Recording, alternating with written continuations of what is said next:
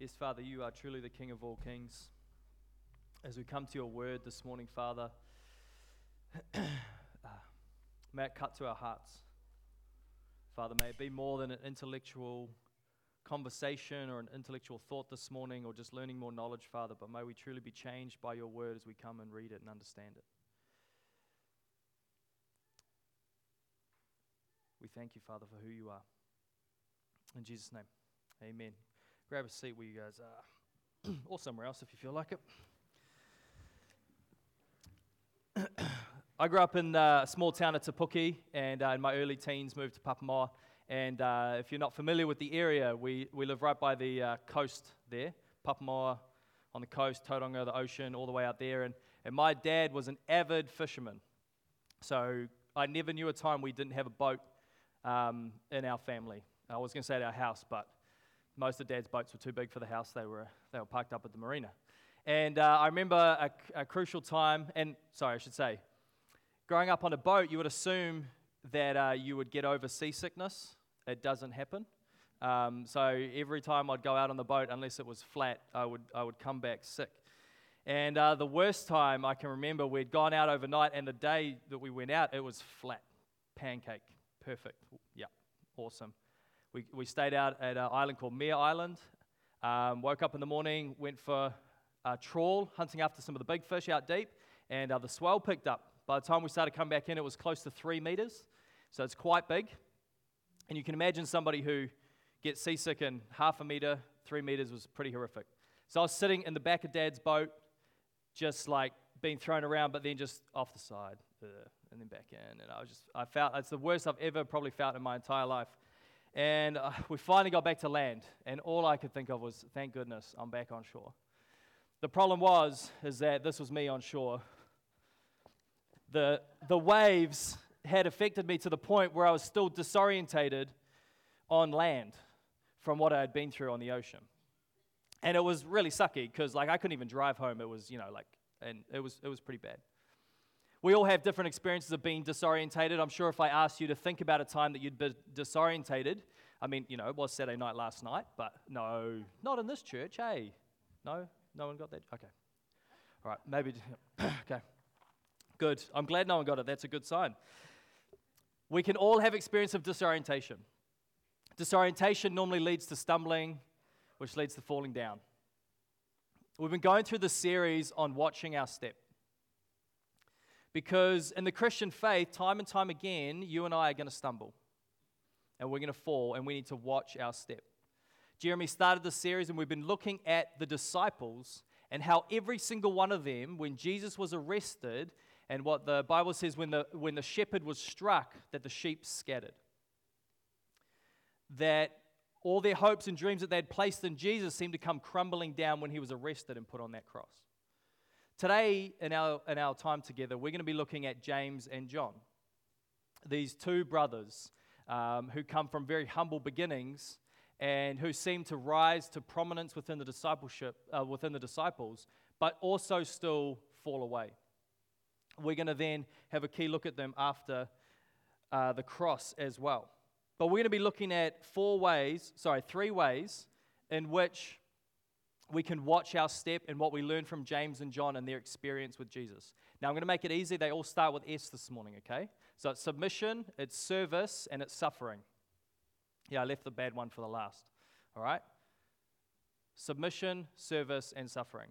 We're going to open our Bibles to Mark chapter 1, and we're going to have a look at the calling of these disciples.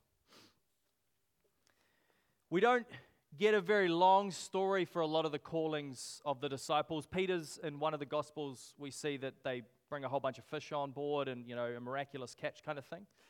But for a lot of the books of the Gospels, they keep it quite short. And we see in Mark chapter 1, starting at verse 16, that Jesus was walking beside the Sea of Galilee, and he saw Simon and his brother Andrew casting a net into the lake, for they were fishermen. "Come, follow me," Jesus said, "and I will send you out to fish for people." At once they left their nets and followed him. They had gone a little further, and he saw James, son of Zebedee, and his brother John in a boat preparing their nets. Without delay he called them, and they left their father Zebedee in the boat with the hired men and followed him. You see, one of the crucial aspects to the call and response to Jesus Christ is that in this moment, the disciples here submitted to Jesus. That they were here minding their own business, fishing, going about their life, and then in an instant, the Son of God steps into their life and says, no more fishing, you're going to come and you're going to follow me now. We see and we understand that these men fishing on the Sea of Galilee were probably very simple men, and most likely what we would consider today teenagers, young adults, young boys, that kind of age. They wouldn't have been old. We're not talking grown men who have learned a lot of life experience yet, probably quite young. They come from a very humble beginning. But it's the same story for you and I, for all believers. Going about our business, a lot of the time completely unaware of what God is up to, and then He calls us. The New Testament says that He calls us out of darkness, out of the kingdom of darkness, and into the kingdom of light. And there's a response when we hear that call. There is a response of submission to follow after Jesus. Paul picks this up a little bit, I think, in Ephesians chapter 2. He says, as for you, you were dead in your transgressions and sins, in which you used to live when you followed the ways of the world. And the ruler of the kingdom in the air, the spirit who is now at work in those who are disobedient, all of us lived among them at one time, gratifying the cravings of our flesh and following its desires and thoughts. Like the rest, we were by nature deserving of wrath because of His great love for us. God, who is rich in mercy, made us alive with Christ, even when we were dead in our transgressions. It is by grace you have been saved. It is by grace that you've been saved. You've been called out of darkness. You've been called out of living a certain way in order to follow Jesus. The early time we see James and John in the story is that they are leaving behind their old life to take up this new life. Now, at this moment, it's quite hard to understand, maybe if they don't truly know what that means to follow Jesus in this moment, but they knew enough to leave behind their livelihoods in order to follow after Him. You see, the first marker of a life where we watch our step is submission to following after Jesus. And we know this because John, after Jesus' death and resurrection, he writes in the New Testament in 1 John that if you love God, you will keep His commandments. That is a marker of loving God and being a follower of Him. We all struggle in this area. Because you and I, we have our flesh that the Bible describes, our sinful nature. It can still work in us and call us to follow what I want in my life and my own desires. That when my love for certain things are greater than my love for God, I'm going to go after those things. But one of the things that we got to do is we got to bring ourselves back into submission to follow after the call of Jesus in our life. A little bit later on in Mark chapter 9, Jesus just goes on to explain exactly what Jesus is going to do, what is going to happen to Jesus. So in Mark chapter 9, and reading from verse 33, and this is just after Jesus has predicted His death for a second time. It's nice having headings in your Bible to remind you of those things. In verse 33, it says that they came to a place called Capernaum, and when He was in the house, He asked them, "What were you arguing about on the road?" That doesn't sound like a group of Christians hanging out. But they kept quiet because on the way they had argued about who was the greatest. See, Jesus knew exactly what they were arguing about, and He knew exactly why they were arguing about it. Sitting down, Jesus called the 12, and He said, "Anyone who wants to be first must be last and the servant of all." He took a little child whom He placed among them. Taking the child in His arms, He said to them, "Whoever welcomes one of these little children in my name welcomes me, and whoever welcomes me does not welcome me, but the one who sent me." These key verses here for me, I think actually help us understand why we can be disorientated in the world that we live.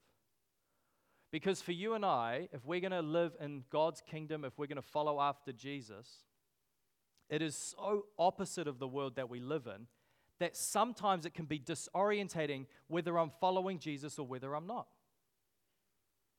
Because this verse here is the opposite of the world that we live in. It says here that if you want to be first, you need to make yourself last.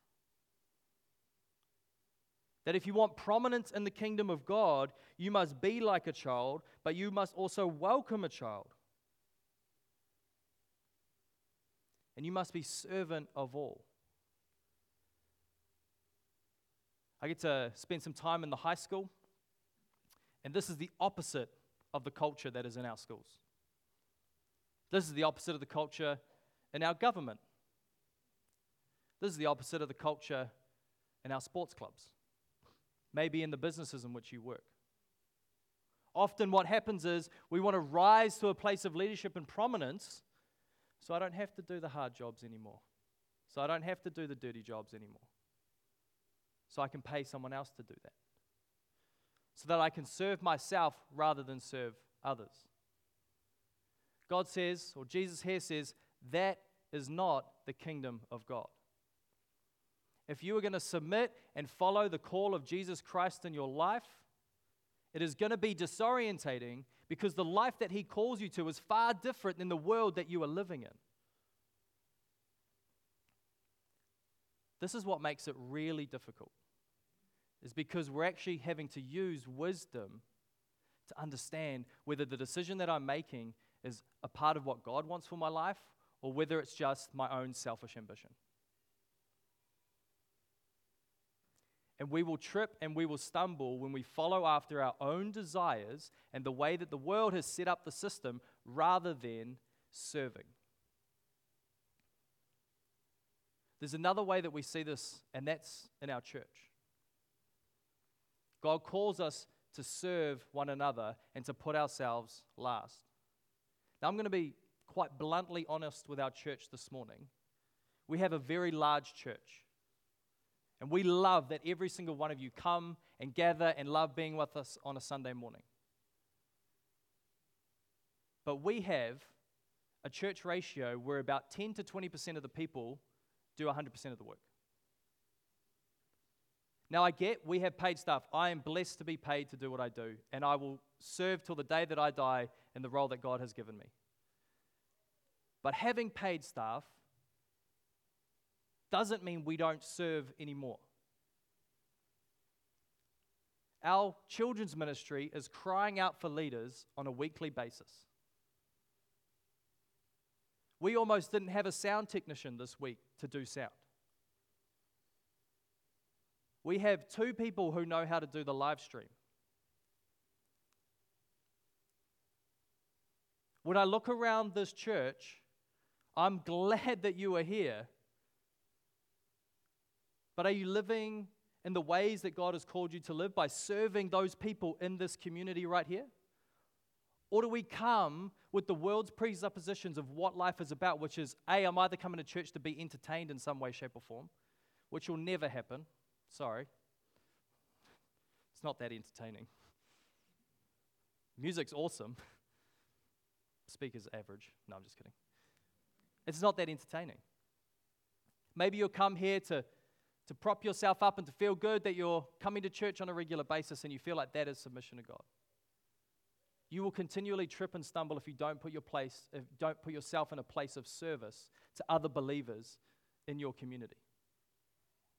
Now, if you're unsure of how to serve and how to sign up, that is all good. Come and see us afterwards. We would love to help you get involved. We have many a place where we can serve one another in our church. So first we are called to submit to the call of Jesus Christ, and then we are called to serve Jesus Christ and serve one another and put ourselves last. Sometimes when you're reading the Bible, you think, man, these disciples are pretty dumb sometimes. And then I think about my own life and I hold my tongue because I'm pretty dumb sometimes too. Just in the next chapter, in Mark chapter 10, we see James and John and their request of Jesus. Many of you might already know it. We're going to read it out. It starts in verse 35. James and John, the sons of Zebedee, came to him, "Teacher," they said, "we want to do for you whatever we ask." "What do you want me to do for you?" he asked. They replied, "Let one of us sit at your right and the other at your left in your glory." You see, James and John were still disorientated in God's kingdom. They still hadn't fully understood what it meant to live in God's kingdom, to follow after Jesus.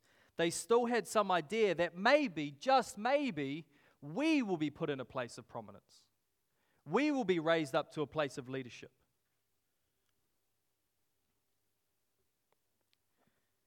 Jesus said to them in verse 38, "You don't know what you're asking." Jesus said, "Can you drink the cup I drink or be baptized with the baptism I am baptized with?" Say that 3 times fast. Jesus understands what glorification for him means.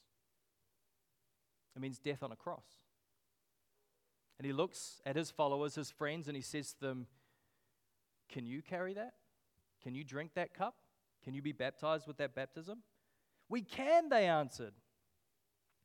Jesus said to them, "You will drink the cup I drink and be baptized with the baptism I am baptized with.